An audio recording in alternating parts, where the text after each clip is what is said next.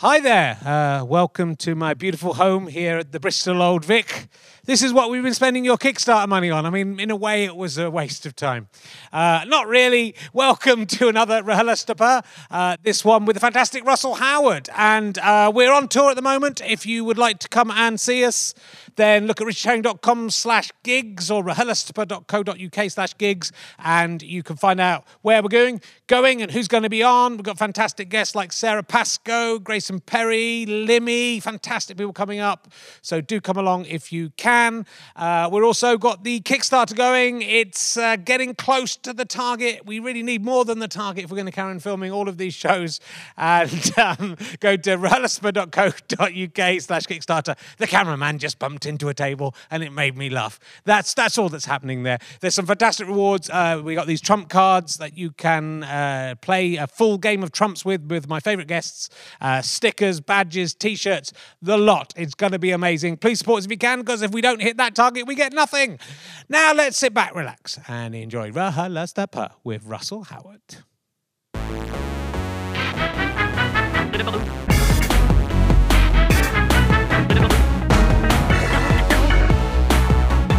Ladies and gentlemen, welcome to King's Place. Please welcome a man who dresses like this all the time. I don't know what you're talking about. It's Richard Herring.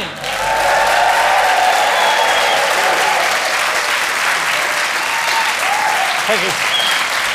Thank you very much. Thank you. Lovely to be here.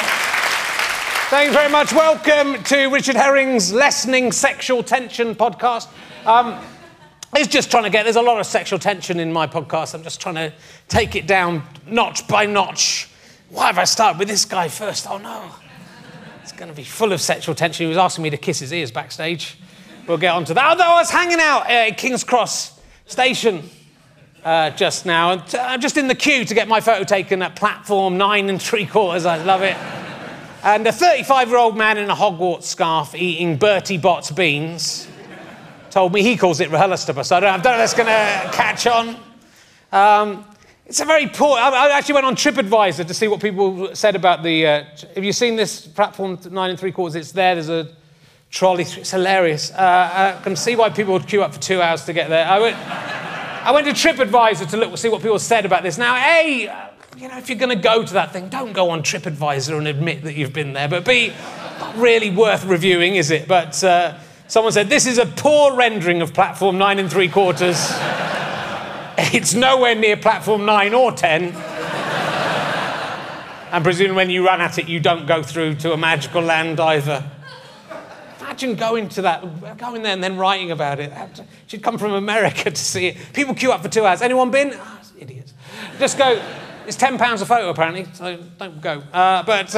Great to be back in London. Actually, also, platform 9 of King's Cross Station is where Queen Boadicea is buried. So, maybe go and look at that. That's all I would say. That's something actual, some real history. Go and try and find her. Dig her up, you'll make a fortune. So, it's good to be back in London. I've been out doing these gigs in the provinces, and it's not nice out there. So it's nice to be... I put on a brave face. I pretended I enjoyed it, but it was a very unpleasant experience for me. And I'll tell you a few things that have been going on. I've had the locks changed at my house. Nothing bad's happened, but having that job done, realising the ease with which a locksmith can gain access to a locked house makes me wonder if any other profession is so clearly demonstrates its own redundancy. I'm not sure it does, so I'm going to maybe ask that as an emergency question. Another emergency question I've got, coming off the back of Twitter really recently, is... do you gradually become racist, or do you wake up one morning and it's all in one go? Seems a lot of older celebrities just, I hope it's all in one go, but it'd be a shame to sort of know that it's happening, and looking forward to the day that I'm kicked off Twitter anyway. Hey, that might be all I've got for you now. I felt like I had loads more.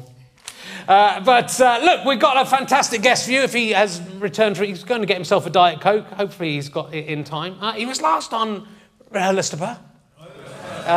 Did I do it before? Yeah, I did. In 2012. It was 7 years ago. I can't believe it's passed so quickly. He's grown up so quickly, this little boy.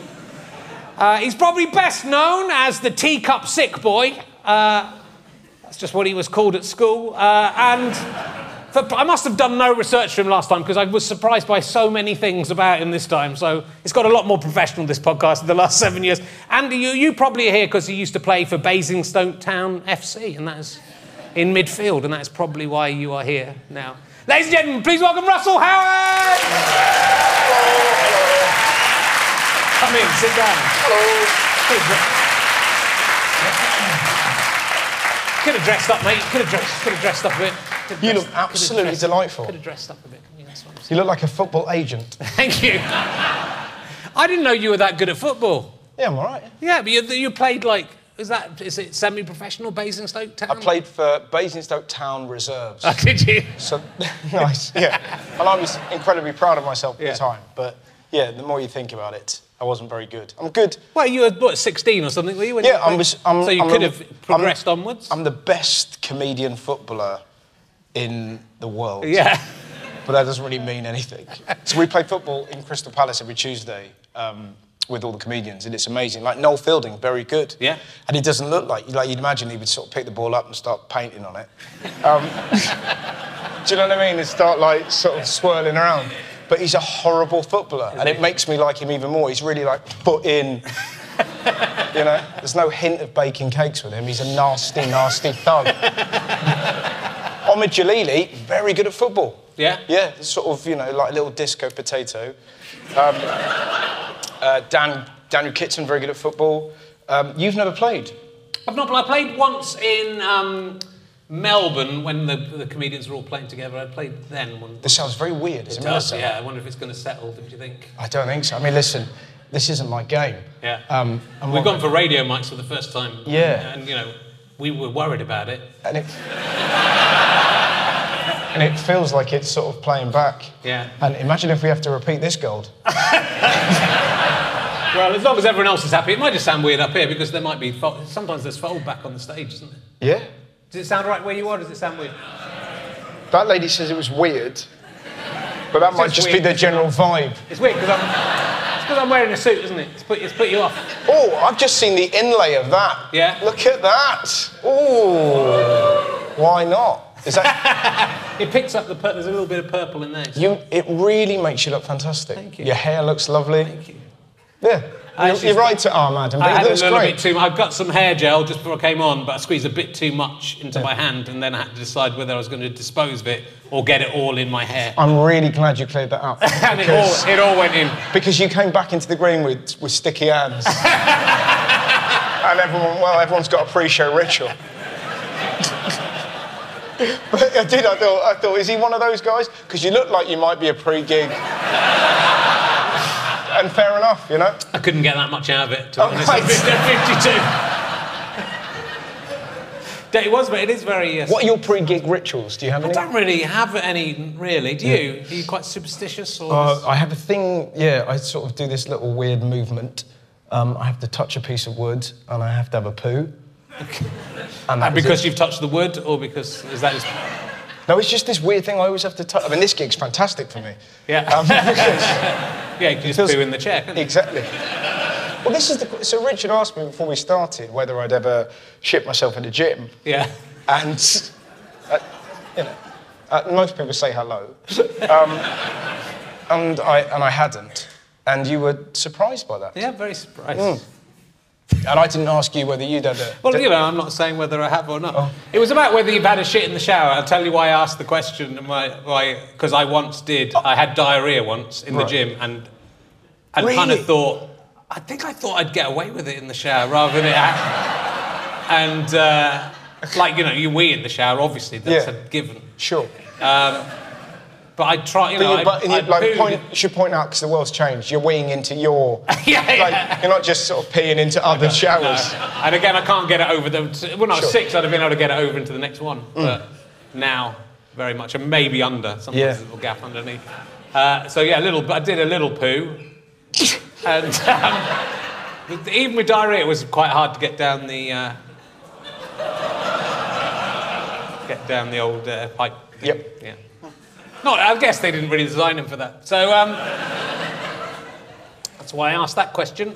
So, what's the teacup sick boy? You did explain that to me backstage, because you brought it up yourself backstage. So, I was, I brought out, nice. I was on a teacup ride. Do you know the teacup ride? I do, yeah. I mean, it's the sort of week... My kids go on teacup rides. Yeah, exactly. So it's for 3 or 4-year-olds. For 3 or 4-year-olds, and I was 12 years old. And what I should point out, I was on a high because I'd been wanked off for the first time. Okay. So I was exceptionally excited, and I thought I could take on the world. Yeah. So I jumped onto this teacup with this kind of like post-wanked off, look at me, everyone. And everyone else started spinning me around. And I threw up. Yeah. And everyone called me teacup. And forgot about the fact that I'd been wanked off. And, yeah. you know, but I was 12, it was amazing. It's like, I know there's a real air of, but, I mean... It depends who wanked you off. It was the bloke who ran the ride. Sure. Then this is a very different story. The funny thing is, I'd have been glad of the attention. But, no, it was a young lady. Yeah, good. She was a year older than me. It was fantastic. And again, there's that weird tension, but I was 12, it was wonderful. Yeah. And it was ruined by me being sick on a fucking teacup. Well, it was a very exciting day for you. It was brilliant until that moment, yeah. Can change my diary entry that night. I talked to your sister about you. Oh, yeah? She was on my podcast. Yes, and I was really pleased because you were... What's that? Someone was at my door at home. Do you want to see who it is? I'd love to see who it is. That's the woman that whacked me off! It might be... Oh, is that your house? That's next door, then. All right, I was going to say, lovely. Yeah. Does your house look like that? It looks better than that. Fabulous. That's next door. I mean, we're going woo, but someone made it into your house. Someone has just walked past there. Oh, is that what happens? Yeah. And Sometimes it jingle jangles? Yeah, I turned it off on my watch, but not on here. It's nice. Got a couple of emails. Do you want to just check your wife in case she's getting tied up to the radiator? That's going to be awkward. She's at Pilates at the moment. Fine, fuck her. So it'll just be the babysitter. It'll be the babysitter who gets into trouble, so that's fine. Airplane mode, we should be okay. Lovely. I'll stick that down there. So we haven't checked the sound and your phone's... It's going great. Yeah. It's going great in the new environment. I'm loving this. Yeah, it's great. Yeah. So you spoke to my sister? Yeah, and you bullied her quite badly. It's because I'm her older brother, that's fine. But and also your younger brother, she's a twin, right? Yes. So you've got a brother. So she's the middle one technically. Right. She's the older twin. She got bullied. She's by the older twin and the older brother. Not bullied, but she used to shoot footballs at her head or something. And no, she went in goal. And listen, I like to ping him in, and yeah. I was just like, why am I getting bullied for this? We should play football and kick the football out. We had a doll that we used to dunk in the toilet, and that was, mean. But I love the fact that there's tension in the room, like none of you were ever mean to your fucking siblings. I can't believe you did that, I would never do that. I used to knit with my sister. No, we used to just... But we get on great now. Yeah. But when we were kids, we didn't really have a lot, because we had to muck out a rabbit, and it just drove me and my brother mental. Because we hated this thing, and then the rabbit got myxomatosis, and Dad killed it with a hammer. In front of her, and... In front of her? In front of her, in front of my brother and me, and it was hilarious. And it really was. It was just like, bloody hell, the animal's suffering, crack, like that. And even like age 9, I was like, I don't know if that's the way you're meant to deal with it. But my dad's quite instinctive. Yeah. But it was like 3 twitches. I was like, how do you get a hammer that quick? It's like a West Country Thor. But yeah, so we had a fairly, unpredictable family. Yeah, well... But a fun family. Yeah, which you've that used... That paints my dad in a bad light. He wasn't just randomly killing animals. he was like, oh, he's suffering. Crack. Yeah. It's a quick way to deal with it. You've done a lot of stuff where you've acted with your sister in the Gert Last Christmas with her, but that's presumably based on your family to some extent. Yeah, it was. I wrote with Steve Williams, so it was a mixture of his story with his girlfriend and a bit of mine, and it was like my cousins and aunties all sort of blended together. And Kerry played my sister in it. And she was unbelievable. It was a really fascinating window when you kind of go, oh, wow, my little sister's a lot more talented than me. She was so good. It really... We've all been trying to tell you. We've been meaning to let you know. But it was really cool. So you sort of see her and you're like, bloody hell, she's properly brilliant. Yeah. So it was really lovely. And she was giving me like little tips because I'd never acted before. It was really great. It was cool. Yeah, well, you were good in it. I was all right. I did a similar thing where I played myself going back to my family. Yeah. And when you're with exactly the same thing. When you're with the fantastic actors, it's suddenly God. Well, they're very good at being still. Yeah. And you realise that I'm a real fidget. Yeah. And I think you are too. I am, and also what I would do, I kept on getting told off for, was looking at the person whose line it was about to be. Oh, really? Yeah, because I'd written it as well. I didn't know I was doing it. Like in the Nativity play. She didn't take me aside, the director just went, Richard, can you stop looking at the person who's about to talk before they say it? What, were you like mouthing their lines? I mean, almost effectively. I might have even been doing that, yeah. Oh, nice.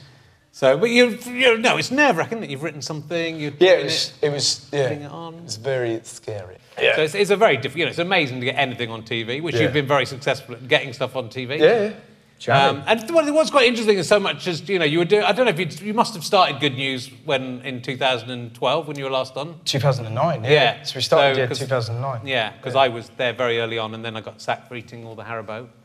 Do you know, the reason we didn't sack you, we just moved. Just moved off. It's because you were too intimidating, is the truth. No, it was that thing of like, because it felt like having this kind of wise elder in the room. Genuinely, and we were all embarrassed to I was embarrassed to say, no, but genuinely. Do you know what I mean? It was a bit like, oh God, he's done too many things.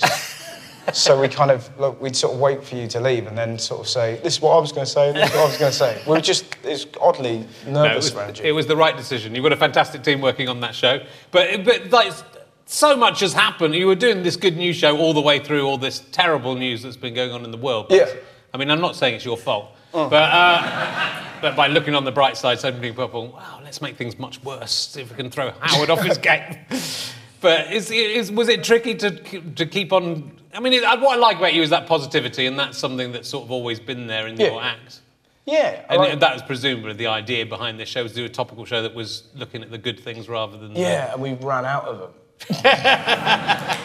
and then, I don't know, it's just being younger and I wasn't particularly engaged. And then the more the show goes on, and now the Sky show is a bit more kind of angry, I guess. And like my last stand-up, I wouldn't say, like, I quite like talking about things and still trying to be funny. I think that the real enemy of satire at the minute is a lot of clapter.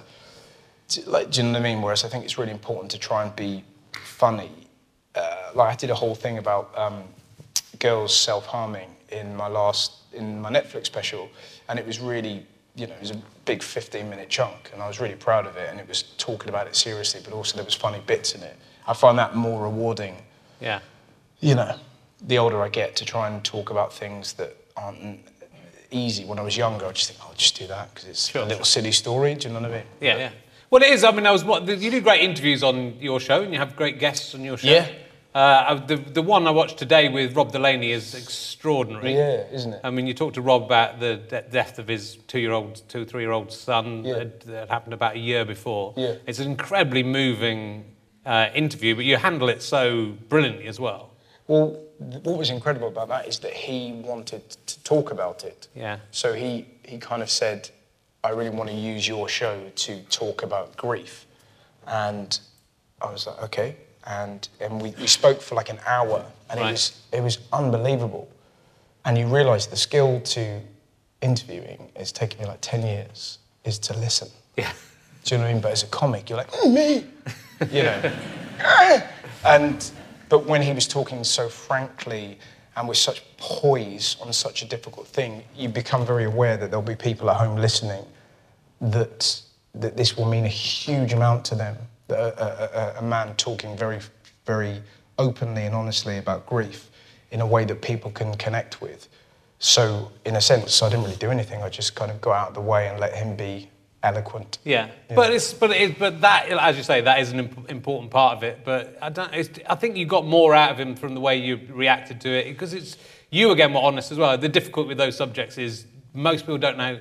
Could never imagine. Well, you spend as a parent, you spend your whole life worrying about being in that situation. So you imagine it, but you know what you're imagining cannot be anything like the reality of it happening. But the interesting thing with it is that there was a bit where he said, if somebody has suffered a bereavement, then talk to them about it.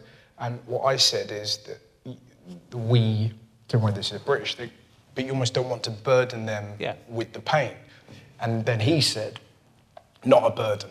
I'm thinking about it all the time, so just bring it up. And I think somebody talking like that probably helps people at home, because they may know somebody who's lost somebody, and you just don't know how to help them. Yeah. And if a guy going on telly talking about that does, it's kind of an amazing thing to do, you know? Yeah, and it's nice to be able to do it within a show that's... I mean, there were some light-hearted bits in the interview itself, but obviously it's within a comedy show. I think it really is helpful to do those things. Yeah, definitely. It's on YouTube if you want to check it out. It's well worth checking out. And you talked to... I saw one with Louis Theroux, which was very funny as well. Yeah, he's great. John Ronson was fantastic talking about porn. Really interesting. He's a fascinating guy. He is, yeah. Lovely. We've had them all on here. Have you? Yeah, we've had all of them. We have them first, didn't they? If they pass that test, they can go on to you. Well, thank you very much. I was going to say, you're getting older, I'm getting older. We are, yeah. It's not going to last forever, for you. What, my life? Well, definitely your life. Yeah. But it sounds like, what are you trying to offer me tonight? I was seeing tonight as a bit sort of a Charlie and the Chocolate Factory opportunity, because your initials are RH as well. Yes. So I could, when I'm too old to do this and you're too old to do arena tours anymore. Yes. I could hand this on to... I'm just wondering if you want me to hand this on to you. Are you suggesting a work swap? Well, not a swap, because I don't want to do your hard work of touring around the country. I'll be dead, probably. I'll just retire. And you want me to do this? I thought I could give you, as a sort of Willy Wonka figure... Yeah. Gift you this podcast. Not right away. I've still got some years in me yet. But and other people... And your career isn't over. When your career's over, what I'm saying... Yeah. And you can't get any work anywhere else, you can do this. It's what I did. Okay. And because your initials are RH, it would still work. Then they'd be happy, because they just like shouting RHLSTP. That's the only reason they come. Okay. I mean, you don't have to take it. I'm just offering you the gift. That's all. It's like Charlie Bucket going, "No, Willy Wonka, fuck off. I don't want your factory. I don't even." Imagine if that had been in the original book. Fuck off, Wonka. I don't even like chocolate. I like Cadbury's. Slave labour. You don't pay any of them dwarfs, you piece of shit.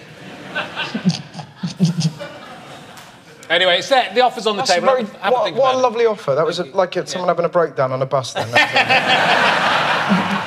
I did see. Because I'll die and you'll get on too. You can take it. We've got the same name, you know. It'd be an absolute pleasure. Thank you very much. I think you're good. That's well. I think you're a good interviewer. So I think you could fill my big shoes. Yeah. Size 8 shoes. I've got 42 European. Still on that bus stop, aren't we? I saw you. I saw you. You're going to do a song with them? I saw you. Where's the 42? I saw you somewhere saying you were 30. Someone was talking to you about doing big arena tours and all the work you're doing. Saying, yeah, I'm 35 now, so it must have been a while ago. And I'm 35, but when I'm 50, I wouldn't be able to do this anymore. Yeah. I think you will be able to do it when you're 50. So fuck you. Not arenas. Yeah. Nah. Why not? Because it's, I don't know. Tell me about arenas. What is a gig? What's a gig like if there's more than 20 people there? Tell me the They're story. great. Yeah. They're really good fun. Yeah. I know you're not meant to say that, but they're brilliant. Yeah, they're really good fun. And I remember seeing Chris Rock and Dave Chappelle in arenas and just going, wow, yeah, you can do it. Yeah. Yeah.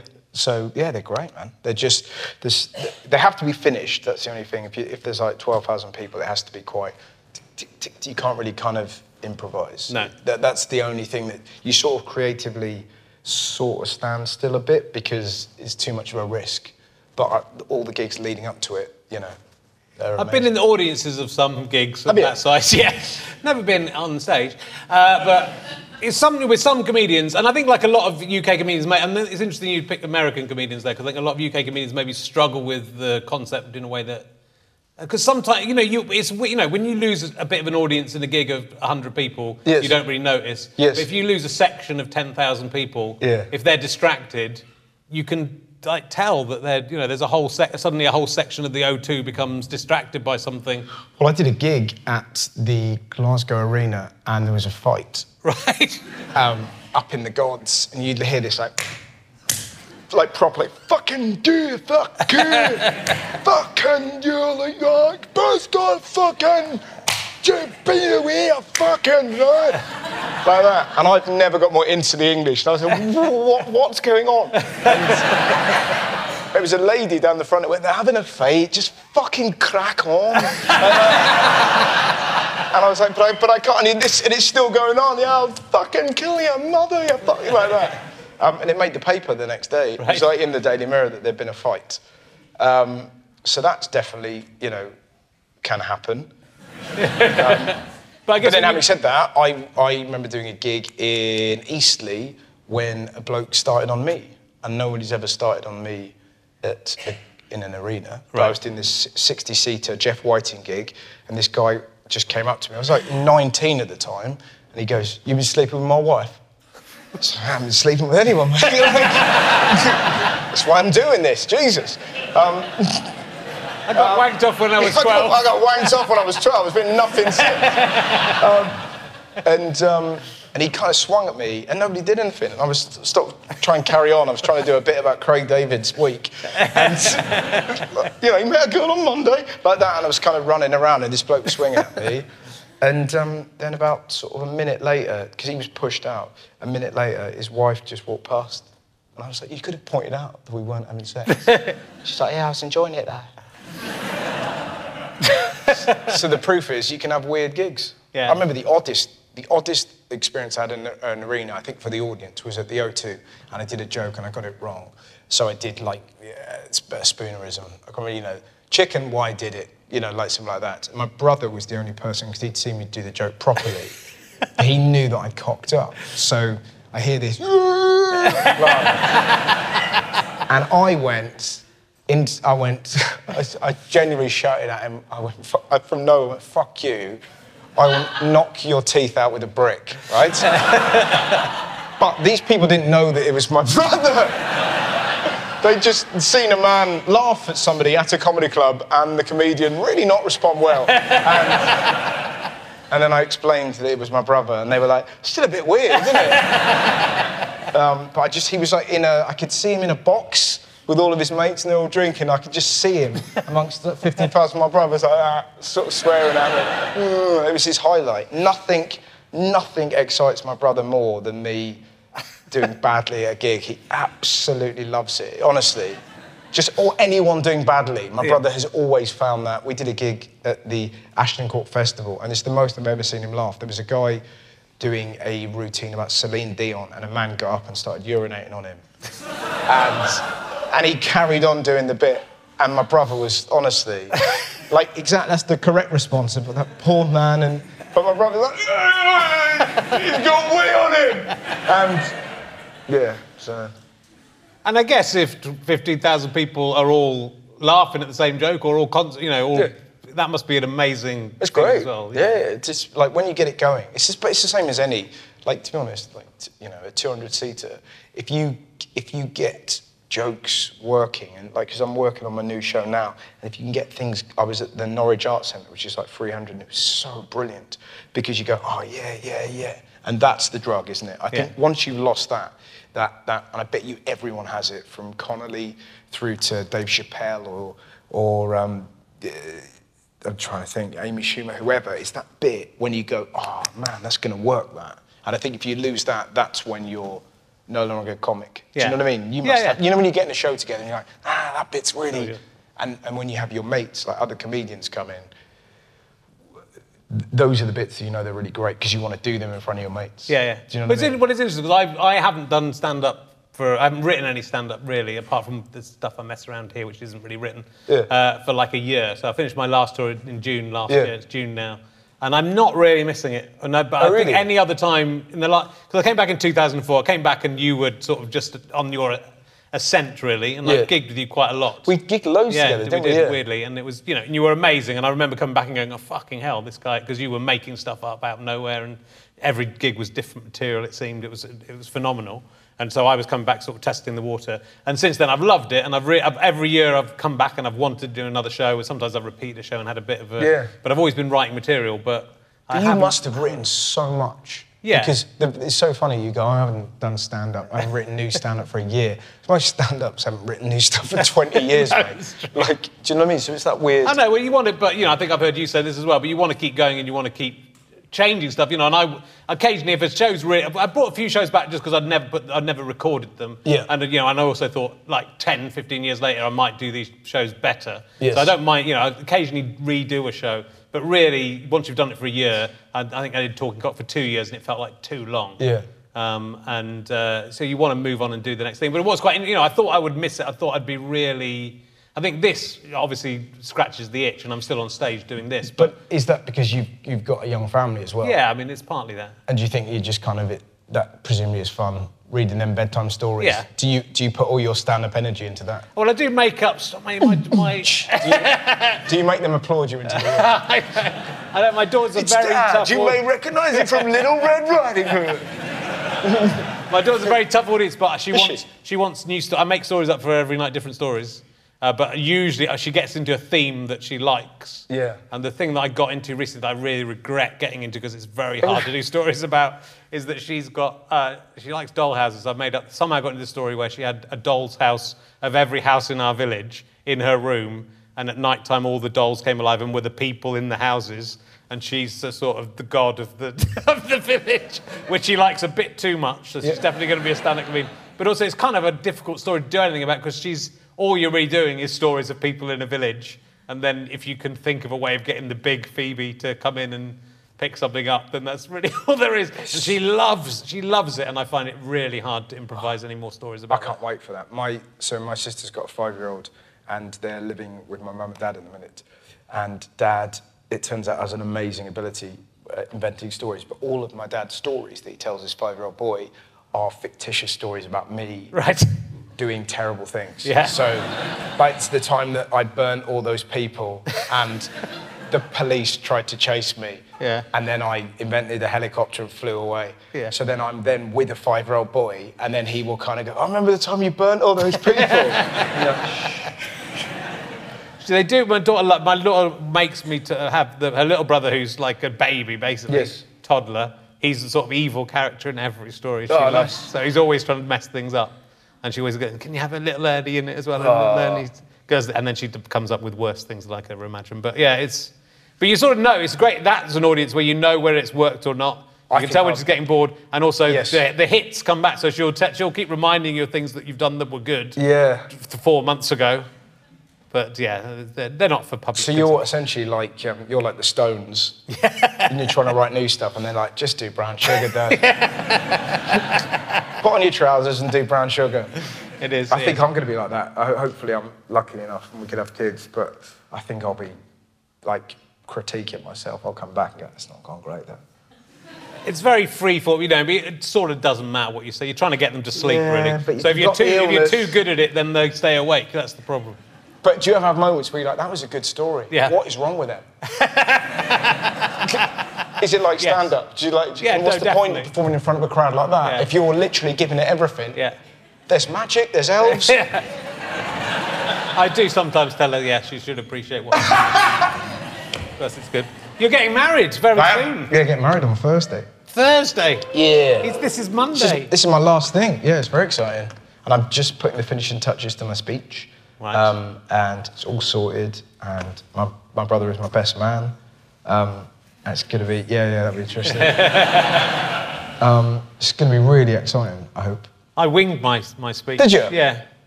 Wasn't a good idea. What? I was bad, because also you're a bit drunk by that stage. Oh, great. I like this already.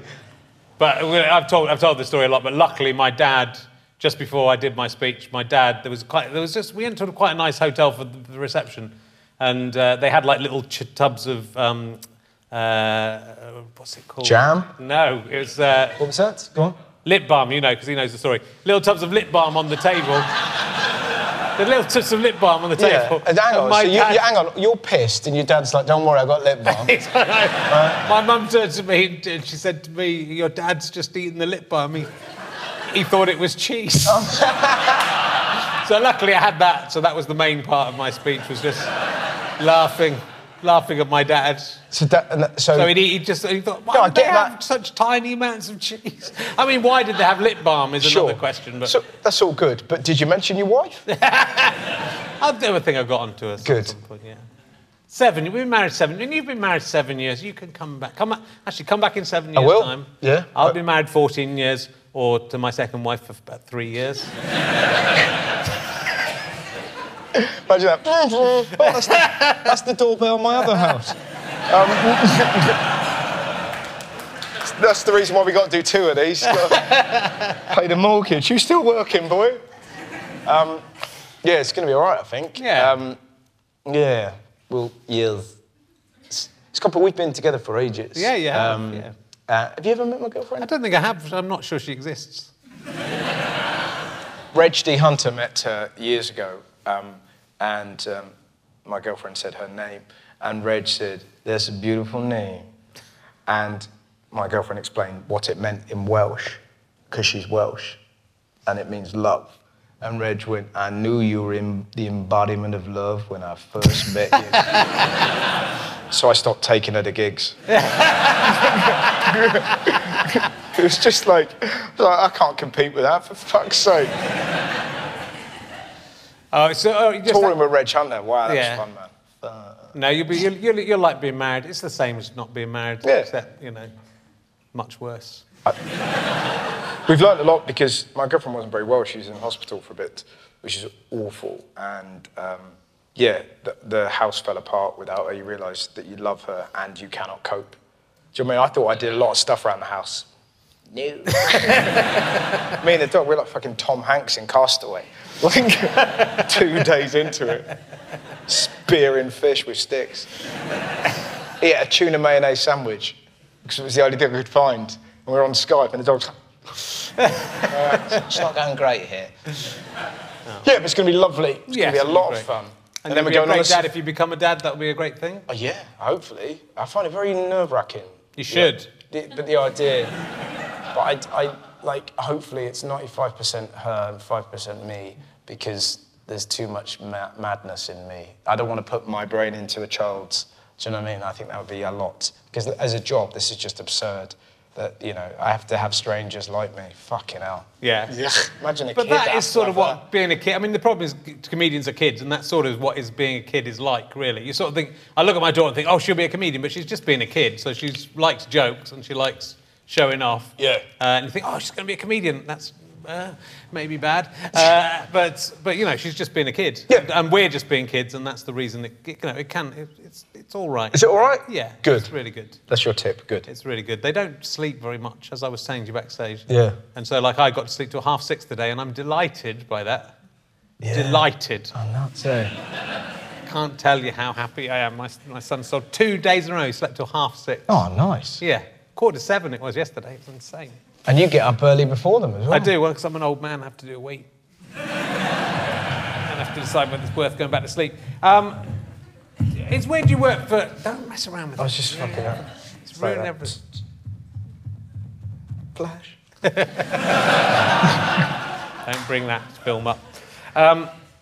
You played for Basingstoke Town, and in Basingstoke, there is a park called the Russell Howard Park. Do you know that? I do. Known locally as Dog Shit Canyon. Is it named after you, Russell Howard? It isn't. It's I don't know. It's named after somebody else, but there's lots of dog poo there. And I once saw a man. We were playing. I was like 14. I was playing for Alton United, and we were like, can't play. There's a dog shit. And this bloke went, no, there's not. And he threw it away. Yeah. Yeah. So that's the kind of standard. That's what happens in football. He was a mayor of Basingstoke. Russell something Howard. Do you know there's a Russell Howard Pavilion in Southam? Nope. Where's Southam? £12 an hour you can hire it for. Oh, really? Yeah, That's Southam. not bad. It's good. How big is it? It says you can hire Russell Howard for £12 an hour. I reckon they're using that as a little... Yeah. Get people in and go, ooh, and then, oh, it's a hall. Oh, well. It's a hall. Well, it's like a Phew, pavilion. Jesus. It's a pavilion. Yeah. Look out for it. Are there any places that you're on? Is there a Richard Herring hut? No. There's now on Wikipedia, there's that thing where it says if you want the other Richard Herring, click here. There's a Richard J. Herring. What does he do? Richard K. Herring. There's an economist in America called Richard J. Herring. Nice. There's a musician called Russell Howard. Is there? Yeah. It's got to be quite a common name, I guess. Yeah. Howard's quite a common name. Howard, yeah. Catherine Howard from off of the Henry King VIII. Henry VIII's Yep. cock. Yep. And was she the one who survived, Catherine Howard, or was she what? She was No, off. Like the film that. The She first fight, heckle was of the she number evening, I 5? will not see Catherine Howard. Divorced, beheaded, died, divorced, beheaded. Was she beheaded, Catherine Howard? Yeah. Yeah. And then he put her on a wheel. And she went like that. Frankie Howard? Yep. I've guessed the name people called Spelt Howard. differently. With an E, wasn't it? Well, sport my fun. I was gonna name loads. love- Howard from Take That. Yep. Howard from the Halifax advert. We're back to the bus stop, aren't we? That would be a very good podcast for you, because you Yeah. don't do enough. Yeah. Bus stop natter. I Do you know mean, it what basically is. It's basically stone clearing. That's what that is. It's just without the bus, and with lots of stones in it. You should listen to it. It's good. What's stone clearing? What's Oh, that? you want to? See, I don't know my way around the murky world of podcasts, but I said stone clearing, and a sizable amount of people got very excited. No, I think that was like trepidation about talking about it. It's where I go round the local field and I'm trying to clear all the stones off the field that I walk my dog round. Hang on a minute, what? And you've been recording this? Yeah. Why? Because it's some people will be interested. Because it's an artistic project. Is it? Yeah. What? Hang on. So About man's, insignificance. It's me versus nature. I play myself at snooker. That's the internal struggle between a man and himself. Oh, yeah. That Listen, we all have to struggle. Yeah, we can all write a PR blurb, but are you all right? Give me a call. It's I'll hang about out, you mental fucking breakdown. mad bastard, clearing stones and recording it. You got children now, you fucking... 1, 2, 3. Press play and record. No, good luck to you. Whatever you want to do, you fucking mad. You went to Bedford Modern School. I did for 1 year, yeah. 1 year. Bedford was Peter John Squire the head when you went there? I don't know. I remember finding it absolutely terrifying. I was 9. We lived in Flitwick at the time. And I had to wear an art smock. Right. And there was indoor shoes. And I had to have a fucking briefcase for like a year. And it was so far removed. Like, literally, sat down and kind of go, "Do you have a good weekend, Howard?" My father killed a rabbit with a hammer. So I've never felt less connected. And I got bullied every day by a bloke who used to call me Vacuum Head every day. I didn't really look like a vacuum. But he's like, "All right, Vacuum Head," and he used to spit on me. It was horrible. It was proper weird. And you had, like, indoor shoes, and there was always the threat of being, fucked. So, do you know what I mean? There's all these kind of horrible, "I'm going to fuck you in the shower." I was like, "Oh, Christ." So, yeah. Then I went to a village school where there was bell ringing. So it was a bit of a change of pace. Yeah.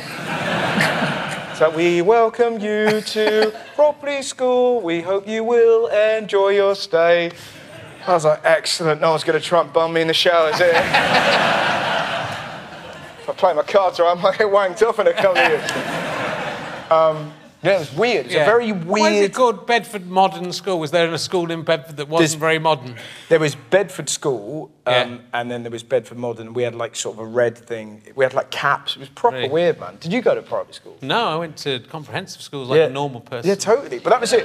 But for whatever reason, it was a bit like, 7 Up, that thing, which is amazing. Is everyone watching that? It's just great, isn't it? It was almost like my dad went, right, let's see if we can put him in private school for a year and see what that does. And then, we obviously couldn't afford it.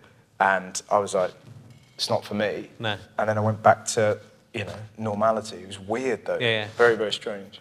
Yeah, it's... I found it too adult, that suddenly, there was a thing called a disorder mark if you behaved irregularly, and we had to read the Lord's Prayer, and it was there was still sort of hints of the cane and all that kind of stuff. And I remember once, I had to do this exam to get in, and I kind of passed it. And right at the end, this teacher kind of went, I put in that little maths trick at the end, just so you could enjoy it all. Did you enjoy that? And all the other boys were like, "Oh, yeah, I really enjoyed it." and I had just looked at that going, But yeah, it was we weren't allowed to wear pants when we played football. That was the kind of place it was.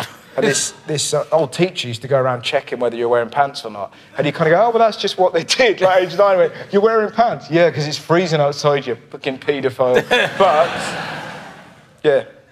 So not a happy time. I'm sorry for bringing it up. No, it's fine. But I often wonder what would have happened if I'd have, stayed there. Thank God I didn't. But it's an odd thing. I mean, I know age 9 to suddenly... Yeah. I think if you're sort of... If you have families that are, that's what happened and that's where you go and I'll see you in the summer. Yeah. But my family were very kind of... Were you boarding there as well, or were you... No, I used to just go there. Yeah. And so I used to I'd get chased by the kids who went to normal school on the way there and then get a bus and then fucking leg it back, carrying a briefcase through town. Tough. I remember once getting chased by a cat, and I was like, even fucking animals. Like, fuck off. Jesus. So, yeah, it was weird. And then I was so pleased when I went to, we moved to Ropley, and I sort of went there, and, yeah, it's odd. It's but I guess if I'd have done that, I'd have just been a different person. Yeah, definitely. Well, we weren't even allowed to play football at school. That was right. It was just one of those, rugby only. And I was like, God, my brain is in my foot. I need to be able to play football. I don't have academic skills. But, well, it's you could be the Tory leader if you'd gone to public school. True. Like, I went to university with a lot of public school people. Yes. And how was that? Well, I find it very intimidating, and it wasn't until afterwards I realised, you realise a lot of it's just that confidence that's been bred into them. So you don't have that in comprehensive school. You're not told that everything you do is brilliant, and you're not taught to lead or whatever. Yeah. And I went to a very nice comprehensive school, but it's still, it wasn't. And I felt like. But did you feel, because it's that interesting thing, because a lot of people who go to private school are just, then obviously they're not all dicks. There's a massive generalisation, but they have that kind of confidence. Yeah. And as a generalisation of comprehensive kids, we all have that chippy fucking but. Yeah. Do you know what I mean? It was this weird thing that whenever all the people that I know that went to private school, so balanced, and you meet them at uni and they're wearing blue shirts and chinos, and they're like, "Hey man, how are you?" And they're lovely. And then there's this weird comprehensive voice in your head going, yeah, but you should spunk on biscuits. Like, that's always what it comes down to, yeah, but like they ever did. Like, that clearly never happened, and yet everyone in comprehensive schools, yeah, you know what they do with biscuits? At least we don't have to eat biscuits with jizz on. But, I kind of feel I feel sorry for them, because I think it's it's weird to have your childhood taken away in that way. Totally. And B, I think it's you're judged for a choice that your parents made. Absolutely. Well, and for the rest of your life, and I get it a little bit because I went to Oxford, and so people still have that thing where they're going, and you go, well, I just got some good A-level results. Exactly. But you still get that in reverse snobbery, and it is odd to not let your kids be kids or to put them through all that. But then there's a gig at the Uppingham School that you've probably done as well. I think I have, yeah. And it's this amazing. It's in Lincoln. I think Stephen Fry went there, and you do a gig there. It's amazing. And I remember looking at the notice board about the school trips, and there were all these amazing ski trips and stuff like that. And you think, God, wow, what a life to give your child. Yeah. So that's the funny thing, isn't it? The older you get, you kind of go, oh God. But also, if you'd paid all that money to send someone to school, you'd be upset if they didn't get a fantastic job at the end of it and get into the brilliant university. About Prince Charles. You think of the money spent on Prince Harry's education, and he got an E in art and a D in geography. You'd be like, my dad would have kicked the fuck out. I only had 1 year private school. Hey, let's ask you some emergency questions. What am I thinking asking you about your childhood? You got very scruffy handwriting. Yeah. I'm using a sort of biro there as well, so I'm not good with a biro.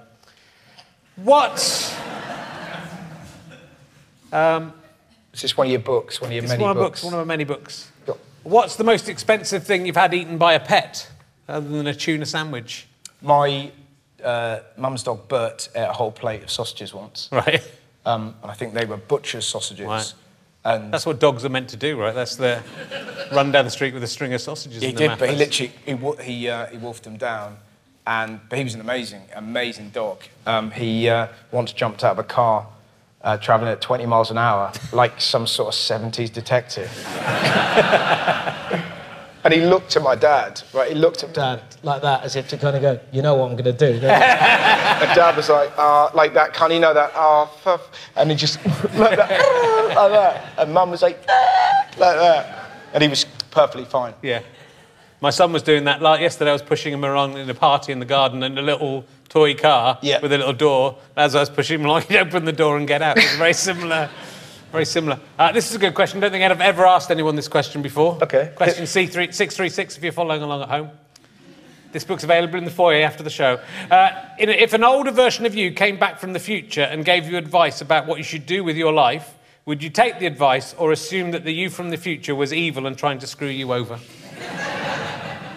Excellent question. Thank you. Do you know the weirdest thing about that is I've got a 10-minute bit of stand-up about that in my next show. So I've got like a really brilliant bit, but then I won't be able to do it on tour. No, don't do it. So what I'm going to need you to do is ask me another question. Okay. I am the you from the future giving you the idea to do that routine. That's what's happening. And I'm trying to screw you up because it's a bad routine. The thing is, if you come back from the future... Oh, do you want to answer it? I'll tell you. I'll answer it and say you can use this if you want. All right. I don't know what it's going to be yet. I'll be 15-year-old me. Okay. You be Richard Herring from now. Okay. The thing is, if it is you from the future coming back trying to give you advice to do what would be better for you, that means the you from the future won't exist anymore. So, because you'll take a different path, so the you from the future coming back will cease to exist. So it can't be in their interest to come back and give you that advice. So they must be giving you that advice because you were going to do something different that would mean that they weren't going to exist. So they're tricking you. That's the answer. There you go. Thank you. It's all random. You've always been obsessed with time travel, haven't you? Yeah. I remember when we first met, you always used to go on about Good Night, Sweetheart. Yeah. Still do. Do you still do it? But you knew the name of him and everything. Yeah. What's his name? Gary Sparrow. That's it, yeah. I'm writing a sitcom with I used to love that. It's such a brilliant observation. Yeah. But yeah, why did he go back to that place? So I was probably there when you started it. She's still knocking that around. Fucking lunatic, man. In my sitcom, the main character's called Phoebe Pigeon, but Phoebe was the name of Gary's, and her boyfriend's called Gary, and she's called Phoebe. It's just the other way around. Good night, sweetheart. Look out for that when that never happens. Or maybe spend a bit more time writing it and a bit less time picking up pebbles. You'll all see. You'll be laughing on the other side of your face when I have a wall. Just that's named after me. No one will remember your stupid fucking routine about time travel then. Herring's Wall, nice. I had some written in the back here. Let me see what I'll do. I'll do some that aren't even. I'm going to ask you one from here and all. You can. Are you able to explain what differentiates a satsuma from a clementine or a mandarin? No, I'm not. That's why I asked the question. Some of them. There was a news story today about a man on a flight from Pakistan who was looking for the toilet and opened the emergency door. Luckily, when the plane was on the ground. Yep. But it still meant the emergency slides came out and they had to delay the flight by 5 hours. That's quite a big mistake to make, isn't it? I mean, you can never have flown in a plane before and also go, whoa, I wonder why they're making the toilet so hard to get into. Yeah. It must really... And also, there's a lot of flight attendants, so presumably they saw him doing that. Why did they not do it? Wait, let's see how this plays out. Yeah, exactly. Just like holding on to stuff like that. I've heard tell of this. So what is the most unlikely thing you've ever mistaken for a toilet? Is it a shower in the gym? No. That's for me. No, I don't know. No. It's not always. Is there? This is a question that came from the John Ronson interview, which you probably know about this about John Ronson, that one of his last podcasts was about tailor-made porn, where people who can't get the porn they want on the internet, unbelievably, pay people to make the porn that turns them on. Yeah. What's that for you? If you were going to have some porn, if you're going to have some porn made for you that isn't currently available, what would it involve? Do you know? I would love to watch quite a lot of my friends make love. Really? Yeah. I don't know. My friend Will Hodgson, who you'll know is a comedian. Will, yeah. Yeah, I'd love to watch him. You want to watch Will make love? Yeah. I just think the things he'd say would be hilarious. Would you, all right, man, I'll fucking... Do you know what I mean? Yeah, it would be good. It's very specific, but that's why it's But would he have to not know you were watching? So you'd... Yeah. Because that would put off... Sure. Yeah, if I was stood there in the corner, like, you know, so eating popcorn, going, just do your thing. So for the porn to work, Will Hodgson would have to be secretly filmed making love with his wife. Yes, yeah. And then, I mean, would you to be honest, I wouldn't need the visuals. Okay, just the audio would work. So audio recorded. Just, oh, fucking hell, like, but there's something about him specifically. Oh, fucking hell, man. No, I'm not, not really. Did you see... That was me joking. I'm not really... I don't know what's your... It's a weird thing to talk about. Off by ventriloquist dummies. Oh, really? Yeah, there's very little of that online. Yeah. That's why none of the dolls speak. Did you see Black Mirror, where there's in the new series, spoiler alert, people at home, it's happened a long time ago, you've had time to watch it, they have a video game where you can you become sort of part of the character. You can feel like you're the character in the game. Right. And there's sort of fighting characters. It's like those old fighting games where the two characters fighting against each other. Yeah. And then they're two mates playing in different places, but then they start kissing. The characters start kissing, and then they start fucking. One of them's a woman in the game, and they start fucking, and then they regularly keep having sex with each other. Do you think that should be considered cheating on your partner, or do you think that should be allowed? Because I watched it with my wife, and she thought that was cheating. I love stuff like that. There was, I don't know, and it's a very similar question. There was a man, I don't know his actual name, he's one of my uncle's mates. He's called Cuddly Bob. Right. And he likes cuddling people. He's lovely. Yeah, that makes him sound creepy, but he's like, here's a question for you, right? That, like, all my uncle's mates are always like, they've got these wild-eyed, like, proper, like, homemade cider, and it's like, fuck, I have 3 more of them and kill you, not know I've done it? Like, kind of guys. And he was sort of saying, if I travel back in time and I have sex with my wife, have I cheated on my wife now? Because I've had sex more times than her here, but I've travelled there. But I haven't cheated because it's her, innit? Like that, and it's like a firework party. Yeah. And so I don't know. No. I don't think it is. It's not cheap. If we were playing a video game together and we weren't even in the same room, and then, you know, we just started kissing in the game, and could feel it all and everything, and we'd be like, we were kissing and having sex. You're like, geez, FIFA's changed, isn't it? Ronaldo's in me. That's not, but we're not actually, it's only a sort of it's like having an elaborate wank, isn't it? It's the same as the robot that my wife won't let me have sex with as well. Yeah. My wife's, that's the thing. You have time to get this in your marriage vows. Go, I promise. I promise. I won't have sex with any other one else unless they're a sex robot. Yeah. That doesn't count. Or if it's one of my mates who are playing a video game and then we just start fucking in the video game. That's obviously not really us, so that's fine. A couple of people leaving due to the offence. The offence caused. But I think they looks like somebody's dragging a sex doll. Come on, darling, I'm not letting him have to speak about you like this. You can only assume that couple, the husband has had sex with one of his friends in a video game. That's the only reason. They thought, we're going to go out, we're going to try and forget about this incident, go and see some comedy. They brought that up.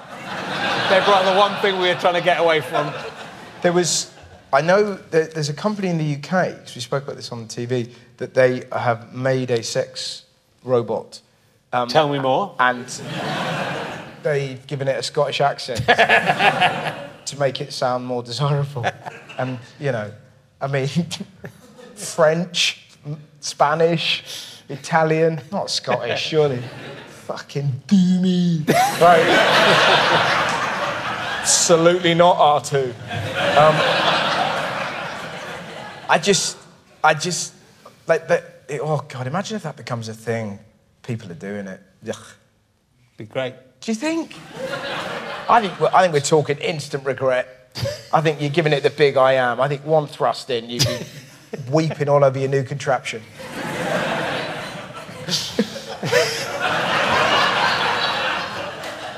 Now that's a podcast. Robot seduction. Hello, welcome to Robot Seduction with me, Richard Herring. I would definitely have to podcast it. What kind of dance moves are they? Oh, you like them, baby. For the listeners, I'm dancing really erotically in front of the robot. Are those pebbles in your fucking trousers?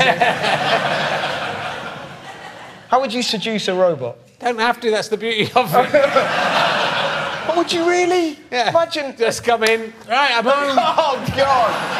Something about you rubbing your hands together. Fucking Ginster's pasty in your mouth. Yeah.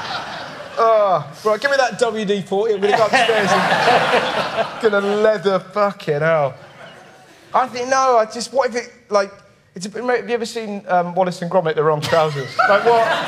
No, not that version. But what if it marched you out in the street? Do you know what I mean? Just like, look what he's got me doing. Like that. Just you're kind of hanging off it. Nah. Ugh. No, not for me, Richard. No, OK. No. And that's a no to the wanking off, this having sex in the... No, I wouldn't even have sex with you if you're covered in tinfoil. But that's mostly for lightning fear. Yeah. Stick it in the marriage vows, that's all I'm saying. Just cover yourself. In the marriage vows, just go, I Jesus, promise. I thought that was like a robot metaphor or something like that. Stick it in the marriage vows. Does that mean robot anal? What a pig you are, but a lovable pig. Thank you. I wouldn't... Would anyone else have sex with a robot? Yeah, all of them would. No, this is the worst possible audience you could have asked that question to. Obviously the women do, but you know... These guys just waiting until the robots are here. That's the only reason they're here. And then once the robots are here, bang, we'll never see them women again. have been having sex with robots for years. They have, yeah. They just snapped the finger off They do, and just yeah. left the rest of it in the shed. Yeah. I'll be back for more when I need it. Oh, I was going to ask you this about your TV show. Hit me, sugar. I should have asked you right at the beginning. Yeah. You know you got those chairs that are like newspapers? Yeah. Do you want like them? loads They're of... yours. No, I don't want them. Just often you're talking about getting something quite serious. Yeah. And then you cut back and then you're all sitting on chairs made out of newspapers. And Yeah. it seems too frivolous. Does it ever become awkward when you're sitting there going, why are we talking about this serious thing sitting on some newspapers? Well, I think it's Could have got sort some of proper it's a chairs. bit like sort of like Michael Gondry. Do you know what I mean? It's like that. It's just so lo-fi and so interesting, and just got to keep it the same. Do you know what I mean? We tried other chairs. It just wasn't the right vibe. Are they comfortable, those Yeah, they're really- newspaper they're chairs? really Are there any real newspapers on there, or is it just all pretend? Or is it all real? They're all real newspapers, but on the front of every cover, fake news has been written so that you don't show actual news stories. Okay. Because somebody would write in Okay. and say, oh, like, he's talking about this, and yet there's a story about whatever. Yeah. Weird. So it's just, yeah. They're really Nice. comfy. But yeah, everyone talks about them, that's the only thing. I So think they're always- distracting. Sometimes I'm in deep into an interview and it cuts back. Aren't they in those stupid chairs? Get some normal chair. Yeah. And I'm taken away from the interview by the chairs. Sure. So, you know, you're being upstaged by a chair. That doesn't happen in my podcast. I'm just No. telling you. If you take over this podcast, don't bring your fucking chairs with you. That's the one condition. No, I respect that, Willy. Thank you. If I'd been in the writer's room for more than 4 weeks, those chairs would never have gotten to town. I mean, we had them for the 4 weeks you were there. And you said nothing. You just sat in the corner eating Haribo. Banging on about, come on, seriously, do you know what I mean? I mean, they look like women. Do you know what I mean? Oh, dear. Right. I'm not on about C-3PO. I'm on about, like, can't tell. That's how Richard normally talks. He's like that. That's me. That's me. Looking to a at T. robots going, ooh. Right, we're going to go. I have to say, I did the last time I saw you, and that's why I felt like I'd seen you more recently than that, because it doesn't feel like 7 years since we did this. It's insane. I saw you at a Scope gig last year. Yeah. Which was, you're absolutely excellent at, but what I really liked about it, and this doesn't very often happen at any gigs, but especially charity gigs, is you turned up right at the beginning, even though you were going to be on right at the end, and you watched everybody's act, and you were really terrific with all the younger comedians. And I really love stand-up. That's the thing. Yeah. I find it so. But then you were the same when you came back. But no, you didn't just rock up and do it. No. Just, I honestly, I love. There's a guy called Jamali Maddox who I think is brilliant. There's a girl called Rosie Jones who I think is great, and you know, loads of others. I just find it like, I tell you, he's incredible. God, he's funny. What's his name? John Cairns. Oh, yes. Is the comedian I saw, and I watched his show twice in Edinburgh, and I absolutely loved it. What I loved about it, it was so left field, it was so deft, Every joke was just small and precise, but he was trying so hard to make anyone in front of him laugh. Whereas I feel sometimes like with more left field stuff, there's that kind of, you know, sort of trust fund comic where like, oh, not good enough for you, is it? Whereas, you know, a lot of comics, the gigs have to work, otherwise you haven't got any money. So you sort of respect people and crowds. I always find that thinking, oh yeah, did you not get that? Fair enough. There's a lot of that really winds me up. But he was so left field, but trying so hard to make anyone in front of him laugh. I just fucking loved it. Yeah. Also, nobody else could make it funny like he has. He's just got that, that ability. You know, just from the, and I'd never seen him. And he just walked on stage and he was going, how much? Pointing at his shoes, how much? And somebody go, I don't know, 60 quid. He went, £12 off. And then he was sort of fiddling with the mic for literally about 5 minutes. And then he eventually went, tense, innit? Tense. I love him. If you get the chance, honestly. But so that's why I've started going to Edinburgh again.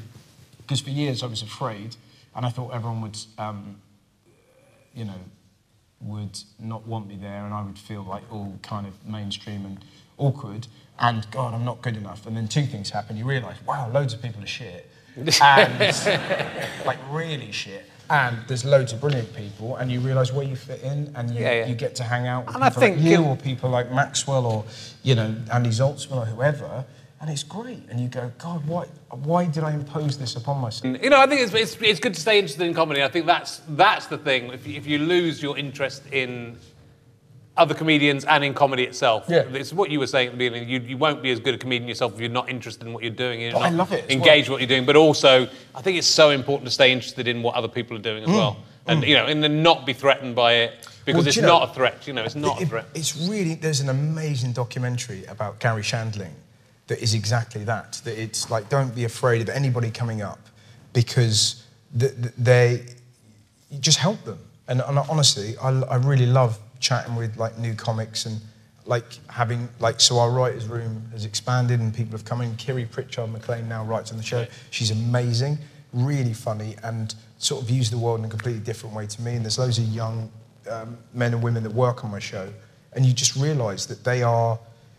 You need those people. You just, otherwise you're just this kind of like bitter old, no, don't need that, it's better my way, do it this. So it's really, you can have your, you know, your world realigned by people rather than, you know, just not wanting to engage with them. Yeah, and you've always been honest as well, which some comedians aren't, about using other writers on your shows, because obviously I think you couldn't do your show as a solo thing anyway. It would be impossible. But, you know, you've always given the credit to the writers as well, which I think is amazing, because I think, you know, they're often programme associates. Well, this is the thing. And no one knows their writers, and, you know. The reason on every other show, except for mine, they're called programme associates, which means that you don't have to pay them the correct amount. Whereas if they're writers, they have to be paid more. So that's why they're called programme associates. But programme associate always means writer. And also, the first time I did the One show years ago with Adrian Charles, and he said, do you do all this on your own, do you? And I didn't know why, I was all nervous. And I went, I do, yes. And the guys were in a room, and I kind of came back the next day and I apologised, and I was like, I'm a fucking piece of shit. I'll never do that again. So I always mentioned Steve Williams and Dan Atkinson, Carl Minns when he worked on the show, and Kiri, because it was that thing of like, to save my fucking ego, I sold the people that write the show with me, and it just disgusted me. So I kind of, you know, since then I've always done it. So yeah. That's why I do it. Because I couldn't do the show without them. Like, Steve Williams has been there from day one and is just amazing. And that's why Steve Hall, who I also write the show with, and Steve Williams support me on tour. And it's great. So I get to see my mates do a readers, and I kind of really get off on that. Not as much as if I was watching Will fuck, but kind of enough. Yeah. It's good. I've really enjoyed this, man. Good. It's lovely to have you back. Everywhere. Yeah. And well, that's what we've done too long. We've done just about a little bit too long, but enough. That's all right, isn't it? So yeah, we've done right. There's a clock here. They don't have that at the Leicester Square Theatre, do you? Clock. I mean, is that where you left? I'm going back in the autumn. I'm just doing a tour. It's lovely. Look, it's so lovely to have you. Come back in 7 years' time. Let me know how your marriage is going. And thanks for coming. That's how footballers show. Yeah. You go like that, and then you go like that. Oh, sorry. You're right. and gentlemen, Russell Howard! We'll be back for next week's show. Thank you.